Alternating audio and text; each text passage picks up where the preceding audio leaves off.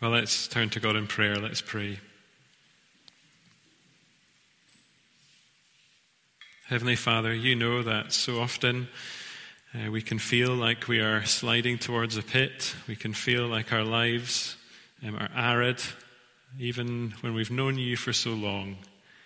And yet we thank you for your word, and we pray that you would refresh us now as we come to it. We pray that you would help us. Please show us more of your Son, and that we might have confidence in him and in all that he has done for us. We ask it in his name and for his sake. Amen. Now, this could get me into trouble, but let me ask the kids a question. Have you ever been in a food fight? I'm sure that you're all so well behaved that you have never even dreamed of throwing food, your dinner, your lunch, your breakfast at a member of your family. I'm sure that's true. Isn't that right? When I was a boy, one of my favorite films was the film Hook.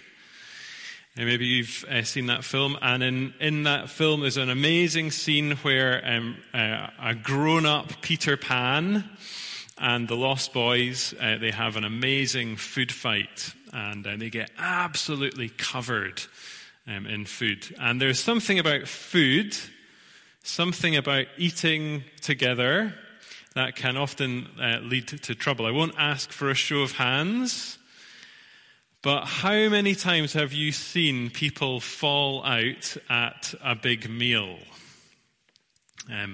Maybe there's really high expectations. Maybe it's Christmas or something like that. There's amazing food, and then somebody says something, or somebody brings something up, and it is all spoiled. Food and fighting, and they often go together. And our passage in Galatians tonight, it was written really because of a squabble over food. But unlike the fights that we sometimes have, this one, it really had to happen. And so tonight, as we look at this passage, I want us to see three things. And the first, verses 11 to 14, is the denial of faith. The denial of faith. It's often said that Galatians is a bit like a trilogy. So chapters breaks into three parts. So chapters 1 and 2 are history or biography. Chapters 3 and 4 are more theology. And then chapters 5 and 6 are morality or ethics, how we should live. And verses 11 to 14 of chapter 2, they start the very end of that first section, the first course, we might say. Paul has been sharing his biography, and he refuses to edit out this awkward incident. And that is, by the way, one of the reasons that we can have confidence in the Bible, because it doesn't whitewash the account. Men like Peter were imperfect, just like you and me. And one of the things that we can be very concerned about often is our status in the eyes of other people. The writer Alan de Botton, he calls this status anxiety. It is amplified, isn't it, by social media? But for all sorts of reasons, you and I are often concerned about how we appear to others. And this, it seems, was an issue for Peter. He was someone who appeared very confident. And we know that, don't we, if we read the Gospels. And yet, under the surface, well, there was fear. And there was a need to please other people. He was full, we might say, of pride and prejudice. I think we see that in this passage tonight. Pride and prejudice. And the location of his sin, it mattered. Antioch, which is mentioned in verse 11.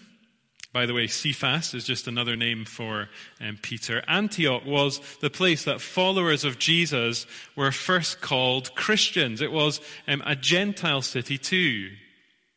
It was somewhere that Peter would have steered clear of in the past. But maybe you can remember in Acts chapter 10 that he learned that God showed no partiality. Because of what Jesus had done, he was now free to eat with those who didn't share his Jewish roots. And in the Christian family, everyone ate at the same table. And it's very clear that Peter embraced this. We can imagine him in Antioch, maybe trying food that he's never eaten before, laughing with his brothers and sisters, praising God at the beginning of the meal, thanking him for the unity that they now had in Christ. But then there was a change. A group from James arrive at verse 12, and he abandons this practice. He pulls back from these non-kosher Christians, and he goes and sits and eats at a different table. And as is always the case, because God's people are connected, because they are part of a body, this individual sin, well, it has corporate consequences. Other people see what he's done, verse 13. They copy him. And even Barnabas, the Mr. Encourager, even he is led astray. And when Paul hears about this, he doesn't think, well, Peter's done a lot for the church. Peter's adjusting to a big change. He doesn't think this is, well, it's a small issue. He doesn't sweep it under the carpet. No, this public sin has to be challenged in public. It can't be dealt with by a private chat. No, in view of everyone, Paul opposes him, and then he writes about it so that we can read about it tonight. And Peter was acting fearfully. He was acting hypocritically. The word means actor. Peter was playing a part. How he behaved was a denial of what he actually believed. And as Paul puts it in verse 14, it was not in line with the truth of the gospel. You see, just try to imagine sitting at the table Peter left. What would have been going through your mind? Are we good enough? Peter ate with Jesus. He used to eat with us, and now he won't.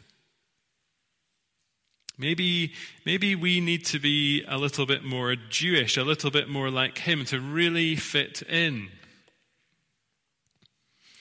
Now, Peter had turned his back on Jesus before, hadn't he? And I think there are real parallels with this incident. But this time he turns his back, not just on Jesus, he turns his back on his fellow believers. He denies that their faith is genuine. I wonder if we are ever guilty of doing that. And do we create barriers between ourselves and other Christians that Jesus died for? And maybe we create barriers with Christians we think of as more traditional than us. Their worship or attitudes or dress seems too formal. Or maybe it's with those who seem more modern. Their worship or attitudes or dress seem a little bit relaxed. Christians are free to disagree on all manner of issues, aren't they? But how do we treat brothers and sisters who take maybe a slightly different view on something to us? Do we love them? How do we speak about them? Do we give the impression that they are less Christian than us? We may not be tempted by circumcision. I don't think any of us will be. But we can be tempted to trust other signs of apparent superiority. Unity matters. And if Paul hadn't challenged Peter here, a two-tier Christianity would have developed. Let's watch for that too. I think these verses, they also teach us that no Christian is above rebuke. And we all need to be careful, don't we? We all need to make sure we don't deny the faith. Even someone like Peter had to be challenged here. And in challenging him, what Paul was doing was exactly what he had said back in chapter 1, verse 8 and 9. If anyone preaches a different gospel, let him be accursed. Peter wasn't doing this with his lips so much, was he? But with his life. And we need to ask God to keep us, to help us, stop us from doing the same. That's the first thing that we see in this passage. We see the denial of faith. Second thing that we see is the logic of faith, verses 15 to 19. The logic of faith. And now, kids, some of you are here tonight, and maybe logic is a word that if you're a little bit older, you might have heard of. It means, if you don't know, it means that something is really clear. Logic means that something makes sense. And let me give you an example. So if I eat lots and lots of Easter eggs are really cheap right now, aren't they? The logical thing that will happen is what? I will need to go and see Mr. and Mrs. Ewart, get my teeth checked out. Is that right? And Peter had acted illogically. That's the opposite of being logical. Peter had done something that didn't make sense. And we see this in verse 15. Paul writes, "We ourselves are Jews by birth and not Gentile sinners." In other words, Peter, you and I, we had a great privilege. We were born into God's covenant family. And yet, Paul says, and yet we know, that's the key phrase, that a person is not justified by works of the law. We are not made right with God by what we do.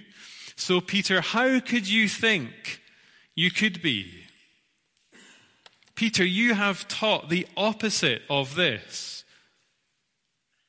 By works of the law, no one, you know this, no one will be justified. Justified is the big word in this section, verses 15 to 19. It should be there in neon lights in your Bible. It's 4 times in this section, 3 times in verse 16 and once in verse 17. Justified. Sometimes we can think that we don't really need big words like that in the Christian life. Don't we just all love Jesus, that kind of thing? But words like justified, words like justification, they have been given to us by God to help us understand what He has done for us. When we become Christians, there is a vocabulary to learn. And justification is one of those words. Now, what does it mean? Well, this week, a friend of mine, he told me that he was going to be on jury duty soon. I don't know if anyone has ever done jury duty. I was almost picked for jury duty. I got into the room. They took things out of the I was going to say hat. They picked the names, and I didn't get chosen. But justification is a word that comes from the law court. Justification is a legal term. And to be justified is to be declared righteous, in the clear, not guilty by God. To be justified, if you're a Christian tonight, it doesn't mean that we feel righteous. Often as Christians, we are very conscious of our failures. I think that the norm in the Christian life is not to be kind of less aware of our sin as we get older, but to be more aware of our sin. To be justified doesn't mean that we feel righteous. It is to be declared righteous, in the clear, not guilty by God. Sometimes we say, or people say things like this, justification, it means something like this, just as if I'd never sinned. Has anyone ever said that to you? That sounds good, doesn't it? It's very memorable, just as if I'd never sinned. But justification, let me say this really clearly, justification is even better than that. You see, it is not that God just wipes the slate clean and then waits for you and I to trip ourselves up and sin again. No, God counts us righteous in Christ. When we put our trust in Jesus, we get what Martin Luther called an alien righteousness. That is, a righteousness from outside of us. A righteousness that is from somebody else, from Christ. And so he doesn't take us, if I can put it like this, from minus to zero. No, he takes us from minus to zero to positive. To be justified is to be clothed in his righteousness, to have his perfect moral record. And that is you tonight. That is me tonight, if we have put our trust in him. Listen to how Martin Luther put it in a letter to a friend. He said this, "Learn Christ and him crucified. Learn to praise him, and despairing of yourself, say, Lord Jesus, you are my righteousness, just as I am your sin. You have taken upon yourself what was mine, and have given to me what is yours." Colin alluded to this in his prayer. Maybe you can see why Luther, he called this the wonderful exchange. Because in the gospel, what Jesus has done is he has taken our sin and given us his righteousness, his record. And sometimes we get confused when we mix up the ideas of justification and sanctification. Sanctification is the process by which we become more holy over time. God's Spirit works in us to make us more like him. But justification is the last day brought forward. Justification is a great rock that you can stand on as a Christian. It is something that will never change. All of us have ups and downs in our Christian lives. And yet, as Paul says in Romans, there is now no condemnation for those who are in Christ Jesus.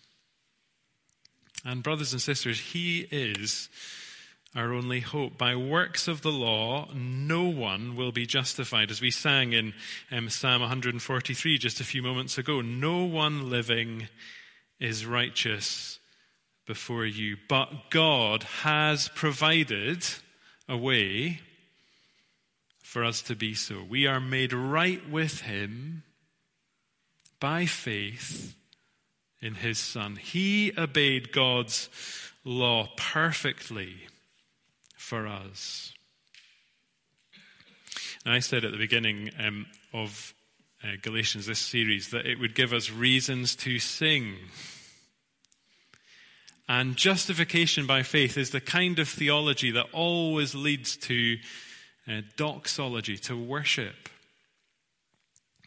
But maybe you can anticipate some questions that people might have about it, or questions that you might have about it. And Paul, I think, he faces some of these in verse 17 and following. This is quite a tricky section. So if your neighbor is nodding off, give them an elbow. And let's have a close look at this section together. And the accusation that was being made towards Paul went something like this: Paul, with all your focus on justification, the danger with that, Paul, well, it's that you're going to start promoting sin. Not only that, you're going around telling people that they can be right with God by faith. But Paul, we know you. We know that you still sin. So what does that actually say about Christ? Justification by faith, that is too dangerous to talk about. Paul, things would be so much safer if you just put the focus back onto people, if you just told them to keep the rules. And what is Paul's answer? Certainly not, verse 17. His sin after he trusts Christ is not caused by his faith. It proves his need for grace. He used to be proud of his religious pedigree and obedience, but he no longer relies on it. And in verse 18, he compares that old way of thinking to a wall or to a building. And he says it has been demolished. It has been torn down by the gospel. And so he can't rebuild it. If he tried to make law-keeping a way of being right with God now, well, then all that would do is just prove that he is a sinner. As he goes on to say in verse 19, he no longer considers himself under the law's power. It no longer holds him captive. He used to put his confidence in it, but not anymore.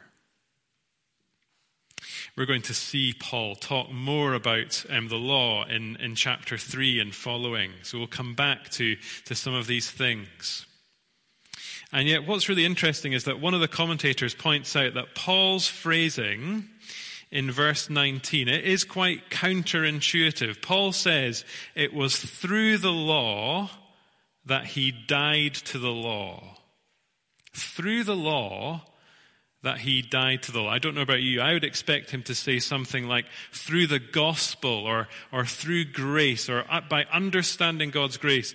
That was when I died to the law. That was when I saw that it was not a way of being right with God. Paul says, through the law, I died to the law. What does he mean? I think the best answer is to remember that God's law, it came with a penalty. And we'll see more of this next week. And failing to keep God's law resulted in death. And Paul knew that this was what he deserved. As he reflected on things, he realized he couldn't keep the law. Paul came to see that he needed someone to live the life that he should have lived and die the death that he should have died. And the wonderful thing is that this is exactly what has happened. This is what Paul discovered when he put his trust in Jesus, that he was saved by God's grace. And brothers and sisters, the same is true of us tonight. We can have confidence. We can have confidence because of what Christ has done. We've seen the threat, the denial of faith. We've seen the logic of faith. The last thing I want us to see tonight is the wonder of faith. Verses 20 and 21, the wonder of faith. And this is really important because sometimes when Christians use words like justification, sometimes they're accused of having an impersonal or a cold relationship with God. The legal language that is very important, that can make some people think that it is cold. But can you see how intimate, how close, how wonderful Paul's relationship with Christ is in verse 20? I have been crucified with Christ. It is no longer I who live, but Christ who lives in me. The doctrine Paul's describing here is union with Christ. It's used throughout the New Testament to describe what it means to be a Christian, to be in Christ. And scattered through the previous verses are lots of references to it. So just look at verses 16 and 17. Paul speaks about having faith in Christ. He talks about believing, or those who have believed in Christ. He is justified in Christ. And to be a Christian is to be in him, in Christ, united to him, folded into him, and never to be separated from him. Now, you and I, we use this union language every day. Imagine that you're watching the Six Nations or the World Cup or something like that. What do you say if Scotland win? If you're Scottish, you don't say, maybe you say that was a surprise. If you're Scottish, you don't say Scotland won, do you? No, you say we won. Even if you've never picked up a rugby ball in your life, there is a sense in which you and I are in them. Their victory is our victory. Or maybe you're listening to the radio in the morning while you're eating your toast, and you hear the Prime Minister say that today Britain is going to do X, Y, or Z. And whether you agree with him or not, you and I, we are all kind of caught up, bound up in that action because he represents us. And it is a little bit like union with Christ. We are in him. And by the power of the Holy Spirit, Paul says, he is in us too. I wonder, do you see how this idea, how this union with Christ, how it deepens our understanding of the cross, how it deepens our understanding of our relationship with Jesus? An old hymn asks this question: were you there when they crucified my Lord? And Paul would say, absolutely. We are united to him by faith. And that means that when he died, we died. We were nailed to the cross with him. As he died, the penalty required by the law, namely death, that was paid in full. And friends, the wonderful thing is that it never needs to be paid again. When Christ died, we died. We were united to him by faith. And yet Paul goes even further. He has died, he says, and yet he now lives just as Christ does. And he is so united to him that he says, even though I'm alive, it's no longer I who live, but Christ who lives in me. My identity, my existence is totally bound up with him.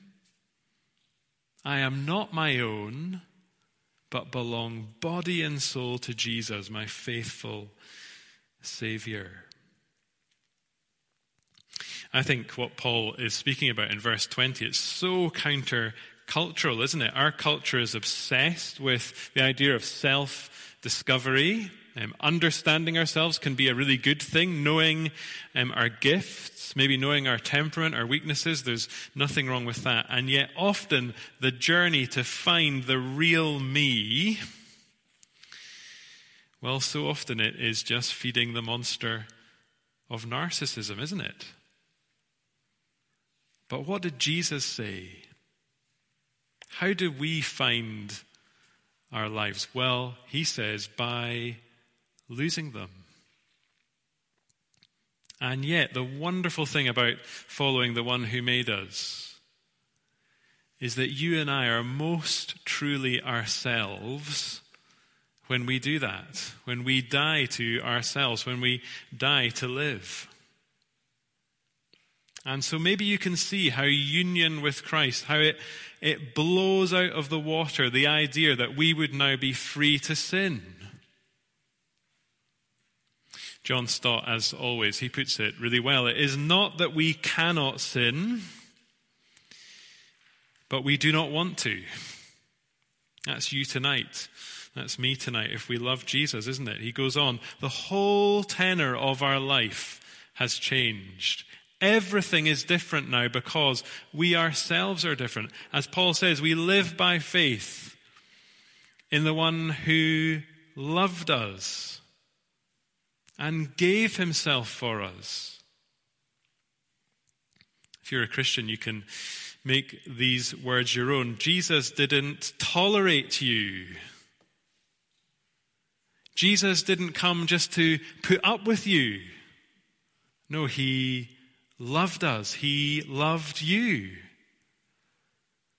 And how did he love you?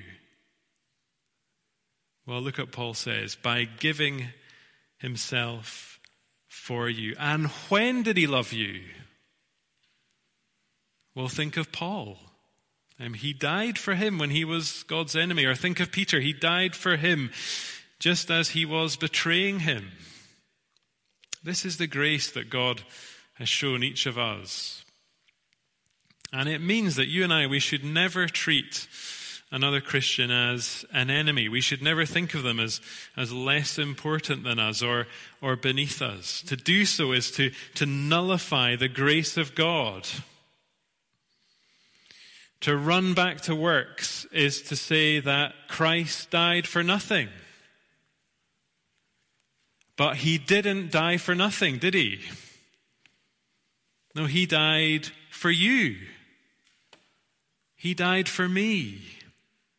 He died for all who would put their trust in him. And you and I, we are brothers and sisters in him. And we will feast forever with him. So let's pray together now. Let's pray.